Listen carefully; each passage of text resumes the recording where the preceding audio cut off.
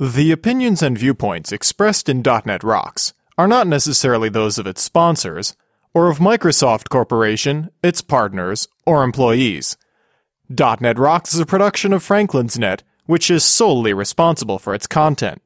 Franklin's Net, training developers to work smarter.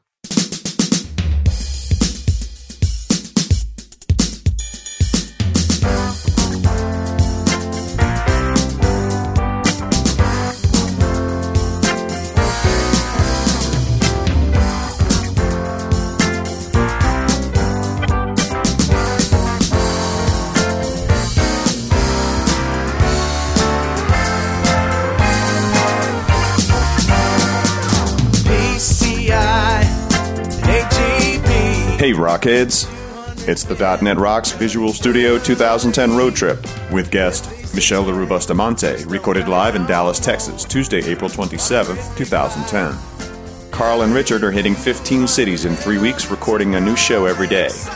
Follow them in real time online at .NETRocks.com/roadtrip. The .NET Rocks Visual Studio 2010 Road Trip is brought to you by a handful of sponsors, including the following gold sponsor, Telerik.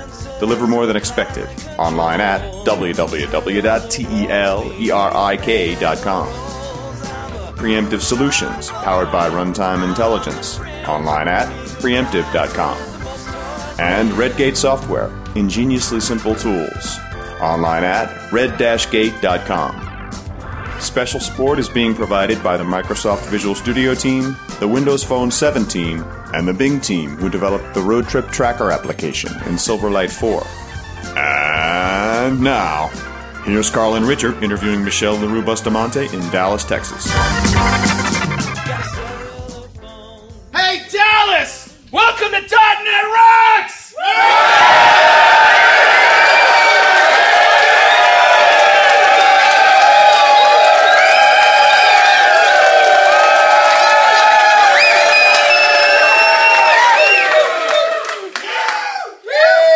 See, that is the difference between a pizza crowd and a barbecue crowd. That is a barbecue crowd! That's a barbecue crowd!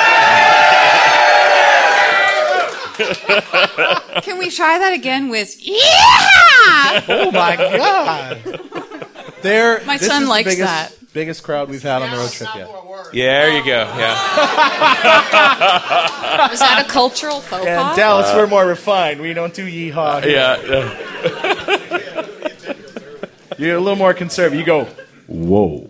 Right? Well, anyway, Richard and I are here in Dallas, and we love Texas. We love Dallas. You guys are awesome. Thank you for the barbecue. And Michelle Leroux Bustamante is our special guest today. Give it up for Michelle.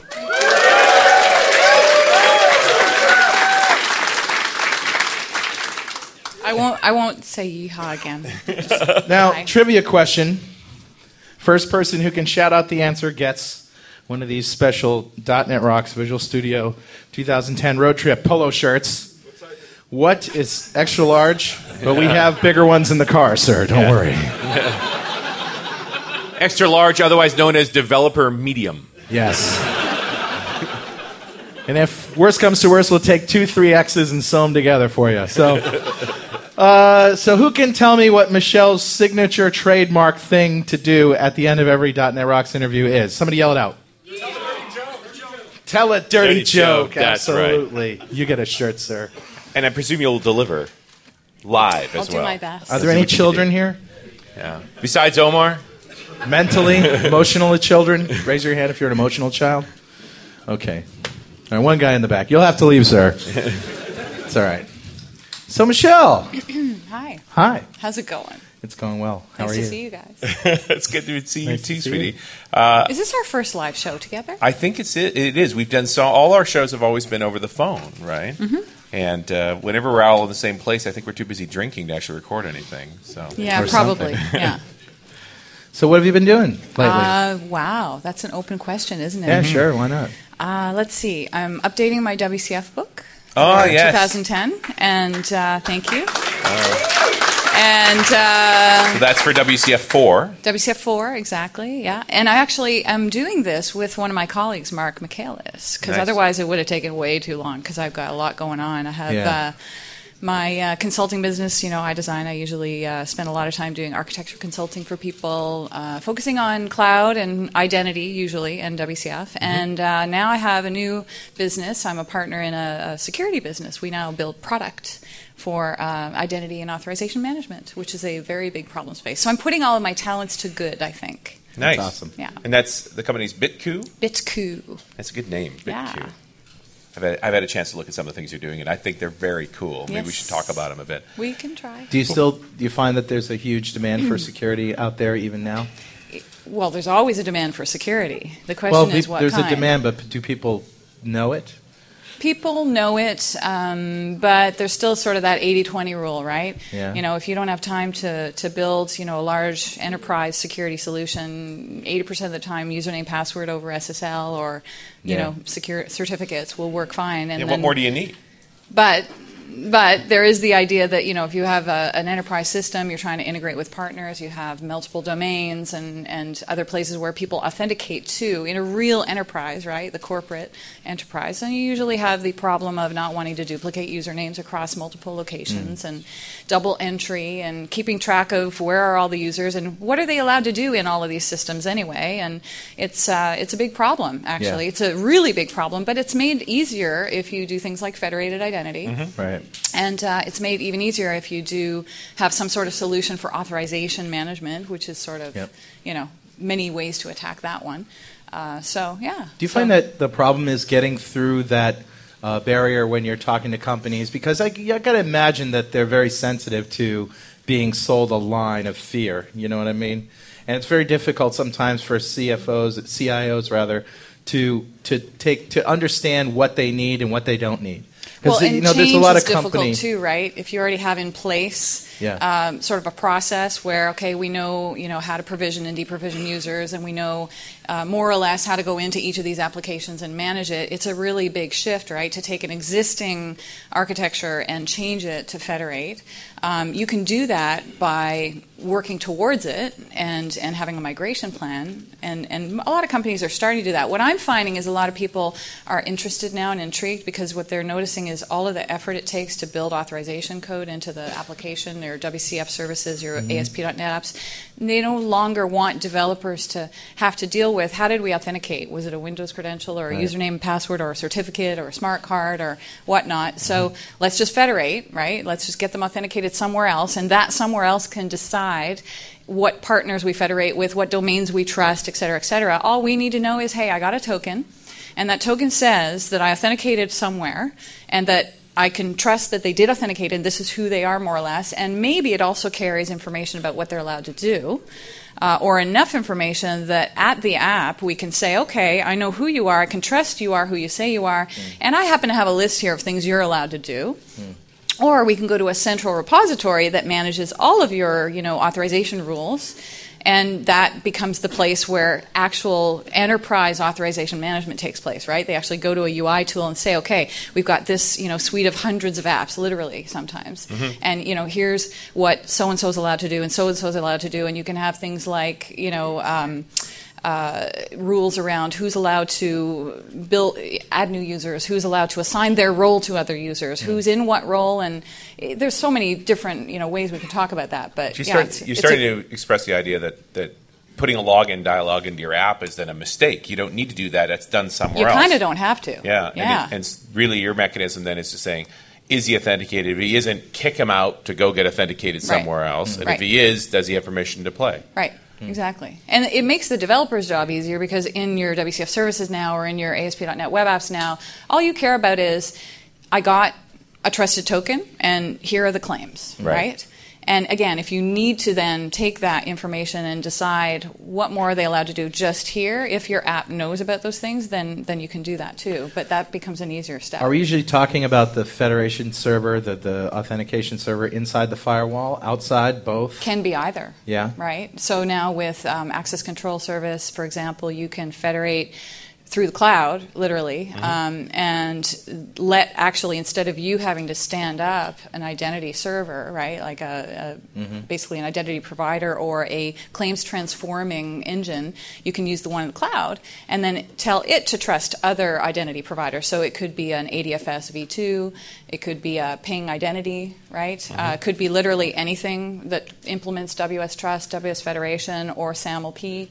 And eventually we'll be able to, federate through that. So everything gets hacked that's out there. So what are the risks of, what's the hacking procedure there? In other words, what are we, what am I trying to say here? How is it vulnerable? Blah, blah, blah. What? Yeah, how's it vulnerable? Well, I guess like What has to anything, happen? security is many, many layers, right? When you want to trust outside the firewall, there has to be a very strong handshake relationship with your application, your company, and that external entity, because you need to trust that, for example, if they're going to sign a token with their key, that their key is not going to be compromised in any way. Because if their key gets compromised, then in theory, right, anybody can, you're compromised. Right. So you're not going to do that kind of thing lightly, which is why many people in high-risk environments, want to host everything themselves. They'll still federate, but they'll install it locally for that very reason. Well. They'll control it. And of course, we come up with all this fancy technology for hacking and smart computers and so forth. But these days, it seems like most successful hacking is what they call wrench hacking. And low tech. Yeah, very low tech. Make a phone wrench call. hacking being, I lost my key. Yeah, I will beat you if you don't give me your password. Right. Or I have a sticky wrench note hacking. on my machine with my username and password because I'm tired of forgetting it. Yeah, I turn your laptop over, and on the sticky note on the other side is all your passwords. Right. Yeah, exactly. Yep. Passwords.txt clearly on your desktop. You go to lunch. It's true. What could that be? Yeah, so I remember hearing a story way back in the beginning of .NET where somebody called up VeriSign and said, this is whoever from Microsoft. I need to replace our HTTPS certificates because I lost them somehow and blah blah blah. And can you just email them to me? And the idiot on the other end was like, okay. And so the end result was that anybody who went to Microsoft HTTPS sites and had checked off always trust, content from Microsoft.com was suddenly at risk. So, bad. Not good. Not good. Yeah, protecting keys, key provisioning, key management are probably the biggest problems with any form of security, be it federated or not, I think. And it seems like they're very low-tech approaches to before, we can keep them locked in a program somewhere, but educating people on how to treat it's as much a these process things are a problem. as it is a technology. Like a private key is only as safe as how well you protect that key. So we used to talk about, for example, build machines, right, that actually build our software and put it out, to our production servers, right, before cloud existed when we did cloud. So you'd have this machine that automated the builds, and then, we actually went to the level of having the password for the build machine, who had root, right, would basically have to go in an envelope sealed in, the CIO's desks. And only the person that did the build knew that password. That way, if there was, something where he didn't show up, we actually had a place to go and get the password and change the password. Yeah. But that's a lot of work, right? And that's just one password we're talking about. So, and if he slips people have into to a coma one day, then what do you do? It's like, well, you have to have first of all trust with them that they haven't changed the password on you, and then that envelope still has the right password. That's what I'm saying is that there's a lot of thinking I think that goes into that type of management, key management in general. Yeah. And ultimately, I think it comes down to like one vital piece that has to be protected somewhere. And if whoever the malcontent is that gets their hands on that one piece, they can make all the other dominoes fall to get to where that is. So now that we've convinced everybody that nothing's secure, maybe on a lighter note, you might say that security is many layers, right? You've got certainly the certificates that have to sign tokens and so forth, and then you've got your firewall and denial of service attacks and, size of messaging attacks that you're preventing in both the software and also at the hardware and firmware level. And then you've got, .NET code access security possibly locking down, what assemblies are allowed to do in the process. And then you've got what the process is allowed to do, so if someone hacks the process. So, we can go down this whole list. And if you do kind of a little bit of all of those things or many of those things, you're more secure than the next guy. And then there's a lot of people out there that all they do is stand up an ASMX service and it's username, password, and it's SSL, and it's quote-unquote good enough security. And it's only a problem when something happens. GES. And so now you got to know, instead of, okay, can we solve all problems? Instead of that, how do we react when there's a problem, right? Yeah. How are we backing up our data? How are we recovering if somebody compromised the server machine? How do I rebuild a new machine quickly with new keys? And let's face it, all this means for developers is I'm frustrated because I can't write code like I want. I just want to write code and watch it run. I don't want to have to, Which means they shouldn't necessarily have to worry. I mean, there should be a security person, right, that kind of worries about the architecture of your overall security, model, if you will, which goes from software to IT and database. And, you have a plan for that at all layers. And then hopefully developers shouldn't have to know every in and out of it, but just that, okay, here's how, we're receiving tokens if you were federating, and here's the claims you're going to get. And if you need to handle authorization in your app instead of using a tool, then great. What do we need to do there? And then at that point, you've kind of abstracted the developers working on the business from the security aspect, and then let someone specialize. There's a point where they've got to say, this set of functionality is related to this claim, and this set of functionality is related to that claim, and so forth. So they actually turn off features because you don't have privileges to it. And if you're, a 1 or 2 man development shop, you're probably not building a healthcare system for a hospital, which needs to have all of these layers in place, right? I mean, and if you are, then okay, work hard, because that's a lot of work. I'm thinking of Mr. Hollis, who's a team of 3, and they build serious healthcare applications. They do. But they're pretty deeply into that space. Is there anything particular in Studio 2010 to do with new and security? Did they ship anything in the .NET 4.0 framework that we care about? Well, WIF, Windows Identity Foundation, is not really part of .NET 4. It's just a separate download. Yeah, they're out of band. And they actually still need to ship the one that's compatible with .NET 4. I'm using the one for 3.5 with 4.0, but there's a new one that will forthcome. But otherwise, really, no, nothing specific to... But WCF obviously got a major ref here. But not necessarily with security. I mean, no, WCF security is pretty much the way WCF security is. Yeah, I've never thought that security in WCF was a problem. It was just getting WCF set up in the first place that was the hard part. Yeah, the question is WCF hard? Yeah. That's a good question. What do you guys think? Is WCF hard? No, because you read her book. Wait, who said that? That is awesome. That's got to be worth a shirt Thank you or for two. That. That's great. All right, www.learningwcf.com. Wow, the man knows how to get swag. Yeah. So we figure that the audience pretty much says no. Does anybody? Okay, who says WCF is easy? Raise your hand. Okay, it's manageable. Yeah. So you got 10% of the room saying manageable. It's difficult or complex. Complex is a better word because difficult means you don't get it and you don't want to put your hand up. But complex just means it's complex, even if you get it. Very few people are raising their hand overall, which means I guess that not a lot How of many people not have using WCF? Who's not using WCF at all? How many people using ASMX? Any ASMX still out there? How many people not doing services at all? That's just a couple of hands for no services. So the rest of you are doing Java services because you're not doing WCF and you're not doing ASMX. So you must be Axis. How many people want pecan pie? All the hands go up. Excellent. Yeah. So what has changed in 4? What have they really focused on? Well, 4 is a number of things. I guess on the one end, you might talk about large new features like discovery, right, where you can actually expose services and have them discoverable on a subnet. So instead of having to know ahead of time all of the ports and so forth where your services are available, you can discover that dynamically. You're not describing UDDI, are you? Not UDDI, because this is on your subnet. Okay. UDDI would be the internet version of that has failed miserably. Yeah. But behind the two guys who use it love useful. It. Mm-hmm. Yeah. UDDI they was do, don't both they? guys. They're really happy. UDDI was one of the cornerstones of the .NET triangle or whatever it was way back in .NET 1.0 days. And it was a way for web services to be discovered. Right. Well, it's like a little DNS server for web services. But who really discovers dynamically services publicly on the web? I mean, normally you know who you want to partner with. You know which services you want to use. And it's even a complete dream to consider the idea that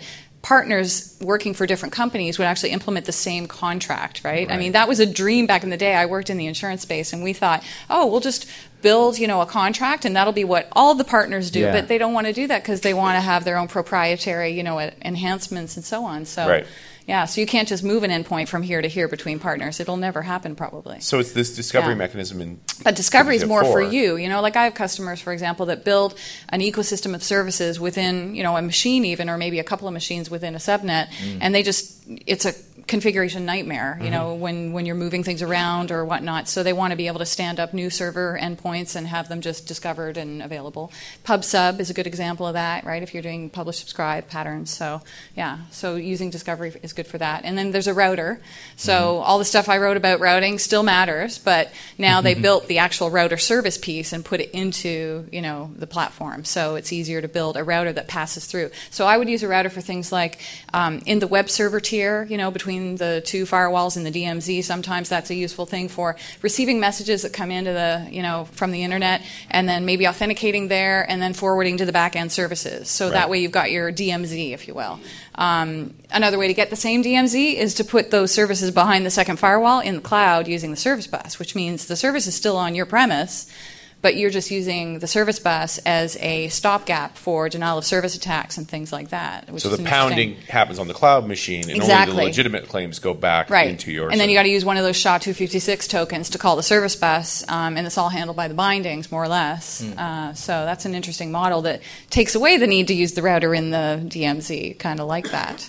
And then other major features, they focus a lot on making it easier to configure WCF. So I would say that was really achieved by removing the need to, let's say you did ASMX, right? If you did ASP.NET Web Services, all you had to do is what? You stand up a service, you've got a class, you implement methods. You didn't worry about decorating your types with a bunch of, contracts and so forth, right? No, just said you web could. method. Yeah, you just said web method, and your types would just serialize automatically. All the public members, that was automatic. As long as they're serializable types, Right, so WCF in 3.5 introduced the plain old CLR object type, which means you didn't need a data contract, and any public member would serialize just like ASMX. And then the next step would be, how about I get a default binding that just works? So basically I create a new WCF service, and by default I get basic HTTP binding, which is, and then I get an automatic endpoint, and the automatic endpoint is basically my virtual directory, right? Yeah. So it makes sense. And then my binding is just basic HTTP, so there's no security, which is exactly the same as ASMX. So, Convention over configuration. Yeah, so you're basically getting exactly what you would have got with ASMX. 5 years ago. Right. Just saying. Yeah. But nobody wants ASMX if they're going to WCF. I mean, they want that for the feel-good experience because, who wants to try something over and over and over and not be successful and say, okay, forget WCF, I can't figure it out, right? But are there configurators out there and wizards that help us? We've been asking for them for a long time. Not exactly yet. I'm working on a couple of things. You are? Nice Tell segue, us. Carl. Tell us. So part of my new partnership, my BitCoo product company, is that we do security software, but we're working on some community things. And one of those things, just because of stuff we're working with customers, so we're going to make available some templates that just automatically configure, good scenarios for security and such. Never mind product, right? It's just about raw WCF security, intranet, certificates, federation, and just a template that works. Nice. So that's coming live before TechEd. This portion of .NET Rocks is brought to you by our good friends at Telerik, who bring you the new TFS Work Item Manager and TFS Project Dashboard. So if you're spending a lot of time on organizing the cluttered pile of work items in TFS, get ready for a fresh and intuitive experience. The guys at Telerik just launched the TFS Work Item Manager and Project Dashboard, a couple of free tools designed to make working with Team Foundation Server faster and easier. Unlike the standard TFS Explorer, the Work Item Manager lets you take advantage of powerful capabilities like filtering, as-you-type search, grouping and aggregation, and iteration scheduling. You can even see all the work items in a Scrum dashboard view, as if watching the whiteboard in your own room. Project Dashboard is a unique tool for visualizing TFS data. Useful for both developers and project managers, it helps you keep track of the latest TFS project activity like current iteration progress, build history, recent check-ins, assigned tasks, and bug history, and to understand the health of the project as a whole. The TFS tools are brought to you by Telerik and Imaginet, the experts in application lifecycle management. Built with rad controls for WPF, they're both amazingly flexible and responsive. Go to Telerik.com and download the TFS tools for free. And hey, don't forget to thank them for supporting .NET Rocks. Anybody want one of those? Yeah. A template that's just a secure it's just, connection to WCF? A free template just gives you an example, right? Yeah. And it's kind of taken from stuff I've done already, with the book and things through the years. It's an example that's a template. And, take it as that, because if you look at WS Star, there's a million ways to send a username, password, or a certificate. Mm-hmm. And you only really need, to know about one or two of those things. The rest, at that point, you're in advanced territory anyway, right? Yeah. There must be 50 ways to send a message. If I could sing, I would have done that. Not going to happen. No. That's I can't tell jokes, though, so we're okay. I think my son cries when I sing a lullaby. It must be something in the voice. No, not really. I'm just making that up. I had a mom like that once. Yeah. Get those faraway eyes going. Yeah, I guess I can tell a joke. Yeah, there you go. Who knew? Yep. So updating the book, doing some cool security stuff. Mm-hmm. Yeah. That's all? That's all you do? Boring. Cloud computing. So how does cloud computing really fit into this whole equation? And we're not just talking Azure here. You're doing all sorts of other platforms. So I'm mostly focusing on Microsoft. So back in, say 1999, before cloud computing existed, I had to put services live in to the internet and integrate with partners and handle all the 24/7 nonsense and actually buy very expensive machines so that I could prove to my customers they could trust me, that we could scale. And I had to write up 60-page service level agreements to make sure that they knew, how we backed up and recovered and where the data was and how we secured the actual physical machines, with handprint readers walking into the colo and all this stuff. You had time to reproduce? Well, good God, woman! I said 1999. My child is 2. Oh, okay. So maybe that explains that. There you go. One day you're like, I'm done with this stuff. But anyway, the cloud would have been ideal, right? Instead of spending $750,000 on all this equipment to prove to customers that never sent that much data as it was, that they thought they would. Right. If you could instead build a similar result with the cloud, like today, where you can scale up when you need it, and you can explain to them instead how I can scale when you need me to. Right. And instead of me going to vendors and saying, how quick can I get a replacement machine if something goes wrong with my equipment? I can just say, hey, I'm in the cloud, right? And if I need more, I'll spin them up. And Microsoft has all kinds of boxes ready to go. So this is a dream come true for companies that need that, right? So I lived that. I don't think everybody's in that situation, but I think it's a good example of a way a small company can present like they can scale and really deliver on that, right? I think the far more compelling side of this is spinning down, is that when I'm not using it, I can shut it off. Yeah. Because when we own the gear...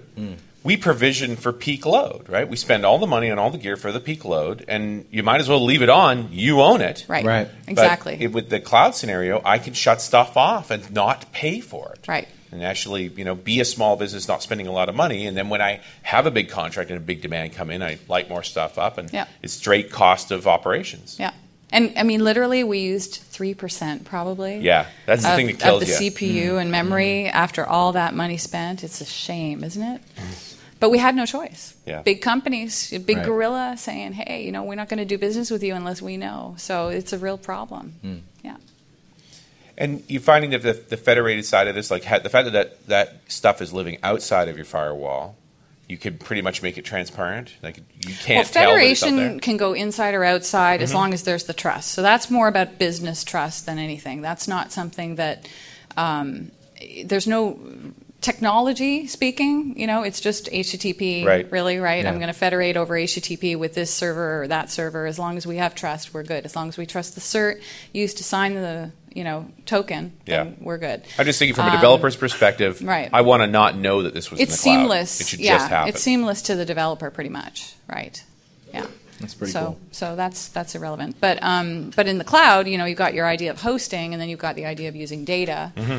Maybe scaling out your SQL Server story, for example. I mean, you could have it on premise and then maybe go to the cloud as needed, so you can have other locations or something like that. It's an idea, right? Some people are using it as a replication capability.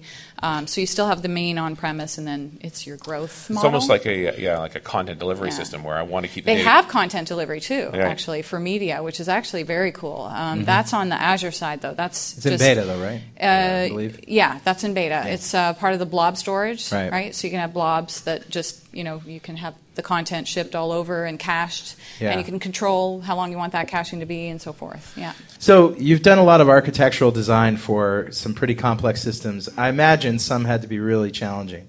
What was the most, if there's one that pops out as the most ridiculous challenge that you had to architect? And how it finally worked out? Probably... you don't have to name the company, of course. No. Couldn't do that. So probably it was a completely, absolutely asynchronous model. Everything pub/sub, a message bus in the middle that, we had to... do calculations across many servers. So the idea of velocity, in a way, only for calculations. So you're distributing engines and spinning up as many as you need to perform all these calculations, so finance related. And then as each piece completed, it had to send notifications, and we had to collect those in an ESB. And it was all built from scratch with MSMQ as that point instead of TIBCO. And the reason was that TIBCO, provides that idea of a message bus, but it's heavier. It's already got a configurator, if you will, and it's already got sort of its rules and how it works, and there wasn't as much control over how we handled the messaging, and we wanted everything to fly through fast, no transactions, that kind of thing. It didn't need to be transactional, because one missed message, we could get the next one, so it was kind of like that. So it was a very interesting application in the sense that literally everything from client down through the calculation engines, through other parts of the system and back was all async, and you had to... So it's like one big multi-threaded absolutely monster. Mess. No. Well, and the order of return didn't matter. You reassembled one. Yeah, exactly. So the complexity was really more in the planning around the reassembly and that kind of thing. Very parallel really, computing-ish. Yeah, right? exactly. Breaking all that work out. Yeah, so that was probably one of the most interesting ones for sure. And you threw a couple of key terms in there like ESB. The service bus concept's been around for quite a while, but Microsoft's finally got one that seems to matter, the .NET Service Bus. The service bus in the cloud is a much different animal, because what that's doing really right now, I mean, it does have message buffers and such, but, they're not durable message buffers by any means. The messages do expire.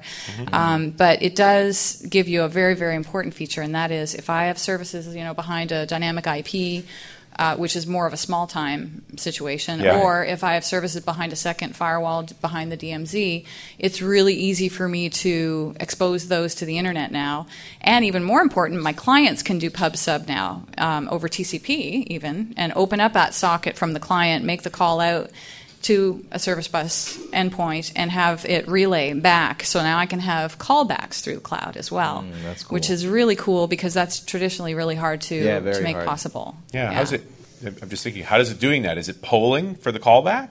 No. I mean, TCP is full duplex, right? So it supports that, but because you've got the ability to host endpoints in the cloud, for example, I could do from a client machine, I could host a service. So I'll give you an example. I was at a company that was highly locked down just a couple of weeks ago, and literally so locked down that there was things we couldn't do on the demo boxes, because even though they were admins on the machine, something else was an overall policy for the subnet, restricting all kinds of activity, controlling what we did with IIS, such things.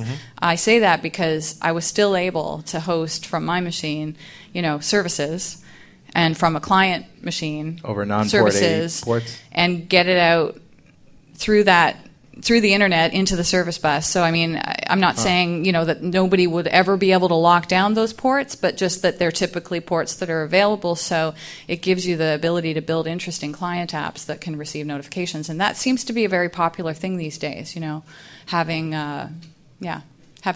pub/sub, be not just callbacks, which is transient, but durable pub/sub, right?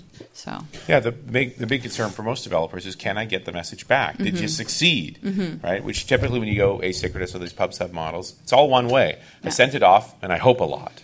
Right. I hope it does well, get and the done. thing is people are dealing with so much more data now. You really want to send a message, be done with it, let the UI continue to process, let users do stuff, and get stuff back, right? And you're getting maybe large lists of things, so you want to receive chunks of data whenever there's time to process that, but let the user still interact otherwise. So, I mean, talking about interesting applications, I mean, I do have a customer right now that I'm building software. I work with him every year, actually, doing new designs, and this guy is like insane about performance. I mean, every single list box is async in terms of the way we populate the data coming back. It's phenomenal. Wow. So, I mean, you can do pretty interesting things. And with the service bus, so he's all over the cloud now, right? Because, you know, we want to be able to have this work at all client locations. And since you don't own the environment, it's hard to know what can you do in terms of opening ports from the client app. So this is really a cool thing. Yeah. Do you do much work in SharePoint for your client applications? I don't personally do SharePoint. We have products, for example, you know, that deal with authentication, you know, in SharePoint, but I'm not the person that does that. Yeah. No. SharePoint free. Yeah. SharePoint free I'm zone. SharePoint free. Anybody who's using SharePoint, doing SharePoint development, specifically writing components in there? Just a couple people? Couple hands. Well, you really like the tools in Visual Studio 2010, then I'm sure. Yeah. Good It's stuff. better. Is there new stuff in 2010? There is new stuff in 2000. Are you using 2010 now for anything? Yeah, of course. For what? Just the WCF4 Everything stuff? I do. Yeah, but no SharePoint. No, I don't do SharePoint. Ah, that's too bad. Yeah, you can only do so Do you many do SharePoint, things. Richard? I don't do SharePoint. No, I don't do SharePoint. Just saying. Just saying. Yeah. It's time to start saying, "Don't go there." Yeah, I right? don't need to go there. Yeah. I got other things to work on. Yeah. You know, I never basically have any free time for my poor little child if I Yeah. did more than what I already do. Does he do SharePoint? He doesn't. But you know, he likes computers. I'll tell you what, nothing lights up his face more, well, besides my face, than coming in to my office and he sees all the computers. And the problem is, Computer! Baby smash. Oh, he's all over that. Yeah, That- buttons. Yeah. No, don't touch that. I said, no, don't touch that. Server goes, Yeah, all done. see that my younger daughter quickly figured out in probably about 18 months that if she hit the big red button on Yeah. the gray box, Daddy got really excited. And that was fun. Yeah, and he did like Baby Smash. Actually, we installed that. That was a good one. I used to talk to my 3-year-old daughter through the Microsoft Agent. Remember the little thing, the text-to-speech wizard? It would fly around the screen. Hello, Emmeline. How are you today? She loved it. Yeah, that's awesome. I want to talk to Merlin, she'd say. Yeah, doesn't want to talk to you. Yeah, no, not at all. Now That she's was a boring. teenager. She still Now, doesn't want what to talk about to you. Bob? Everyone talks to me now anyway. Yeah. Did you do that with Bob too? Bob? No, I completely bypassed Bob. Okay. Yeah. Yeah. I wonder if anyone even knows what Bob was anymore. Yikes. Bob. There's a few Bob outs out there. Yeah. So we got a few minutes left. I think we're due for a joke. Just I was going to ask the audience if they had any questions. Does anybody have a question? Come on up here, sir. Because Come on I up. can't seem to untangle myself. Oh, he's like, I don't want to ask now All right, if I have here to we go. walk up there. There you go. hope I just don't ate feedback. barbecue. Yeah, the U.S. government has its first ever chief technology officer, and that's because of the importance of what's happening with international cyber attack. And I think you're saying you're at a security company. Are there any special, unique problems that you're facing with those type of transactions coming across in different countries internationally? And if you do have unique problems, do you have unique solutions for that? So we don't really deal with hacking. That's not our business model. What we deal with is identity and authorization management. So think of trying to manage an overall policy for your whole company, 200 apps, and you need a single dashboard to go to and basically configure who's allowed to do what in every single one of those apps in an easy way, and have a single policy be able to export it, save it, import it, have it across multiple redundant servers, that kind of thing. There's a lot of accountability there, too. So if something happens, and everything's you know under what audited. account. Like Yeah. everything you do, you assign a user. So audit trail is huge. So we deal with things like that. separation of duties. So you've got a clear evidence trail. Rules around evidence and rules around authorization, and identity management is also supported, like gathering attributes from different data stores like SAP and AD and wherever you need to. So supporting all the main protocols like WS Federation, Trust, SAML-P, that kind of thing. So you have a clear record of being hacked. Yeah. Yes. Right. We know exactly what happened. We know don't know exactly how. what happened and when it happened. Yeah. Right. Like it's definitely and you can think of it like making Federation easy. Like you don't have to know all the protocols unless you want to get in there and open it up. So. And what is that URL of your website? That would be just go bitku.com. KOO. BIT? KOO. Bitku. BITKOO.com. Thank you. Anybody else have a question for Michelle? Come on up here, sir.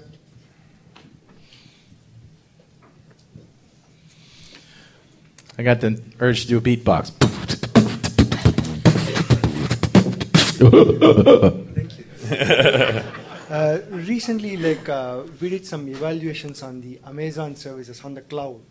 And we found out we are going to save a ton of money in storing just the data on the cloud. Mm-hmm. Right. And what we did was we evaluated the cost, and it came to be around more than 100% of cost. Mm-hmm. Internal storage was around $4,000 a month, and if you put it in Amazon, it's just $100 a month.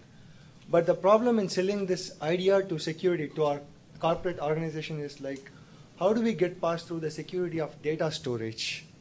The data that we put in Amazon, we don't know whether it is secure, right? And only way to mitigate this risk is they're serving us some kind of a agreement saying that your data will be secured. They have a service level agreement. Yeah, probably. but none of the statement in the SLAs doesn't say anything about your data is secure. Okay, right? so this is a problem. Exactly. What you're talking about is how detailed of a service level agreement can you get from a cloud vendor, and there's a fine line there.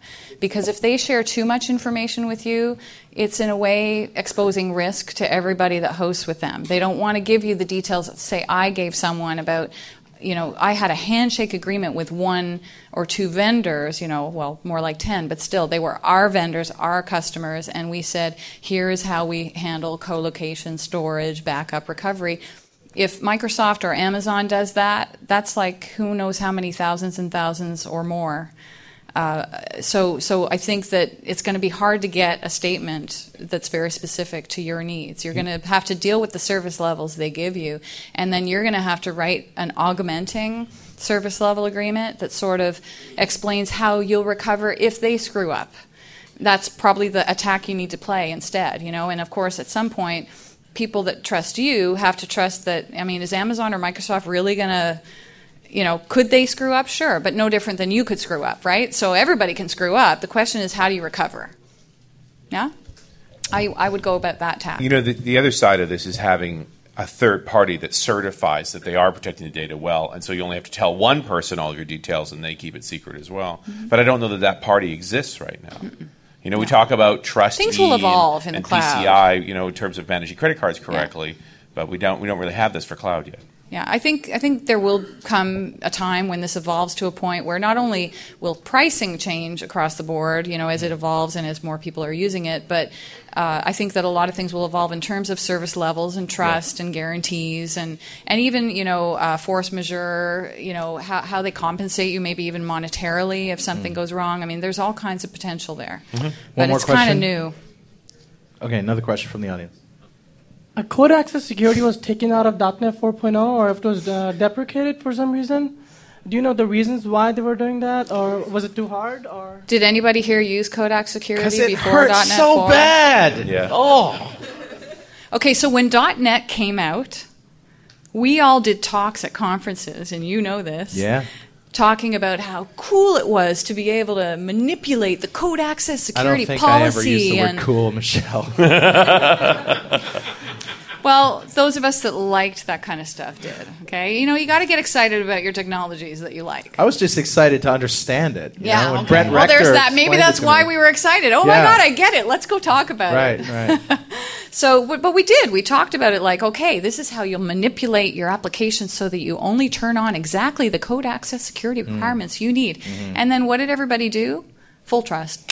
because it's too painful. It's and too then hard. click once. Oh, there's a calculator. A useless calculator, but a calculator. You hit the button, you did a demo. People said, wow, is that ever cool? I can actually figure out. No, you can't, because you're referencing other assemblies that reference other assemblies and that have dynamic demands, and things will still fail. So it's almost impossible to figure out all the potential demands. So the only thing about code access security that's really useful is the principal permission, the security principal attached to the thread that carries the claims or the roles or, the information about the authenticated user, which is still part of CAS.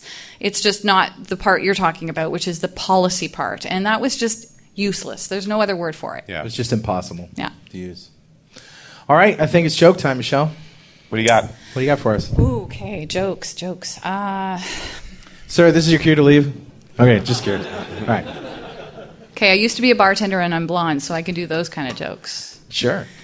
Guy walks into a bar. He says, bartender, give me a drink before there's any trouble. Bartender gives him a drink, shoots it back. Give me another drink before there's any trouble. Gives him another drink, puts it back. Suggest you give me another drink before there's any trouble. Puts it back. Excuse me, sir, but when's there going to be trouble? When you find out I have no money.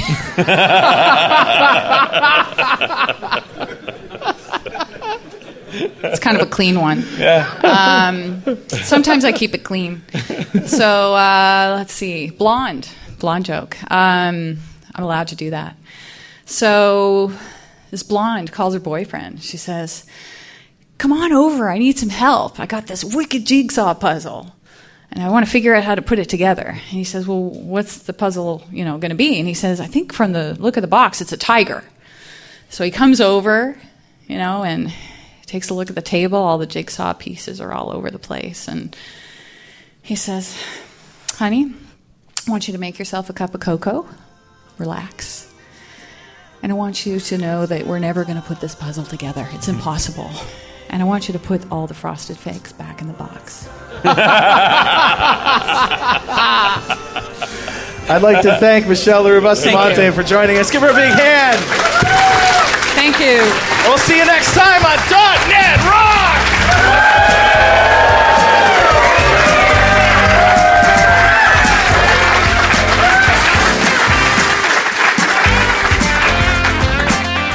.NET Rocks is recorded and produced by PWOP Productions, providing professional audio mastering, video, post-production, and podcasting services. Online at www.pwop.com. .NET Rocks is a production of Franklin's Net, training developers to work smarter and offering custom on-site classes in Microsoft development technology with expert developers. Online at www.franklins.net. For more .NET Rocks episodes and to subscribe to the podcast feeds, go to our website at www.dotnetrocks.com.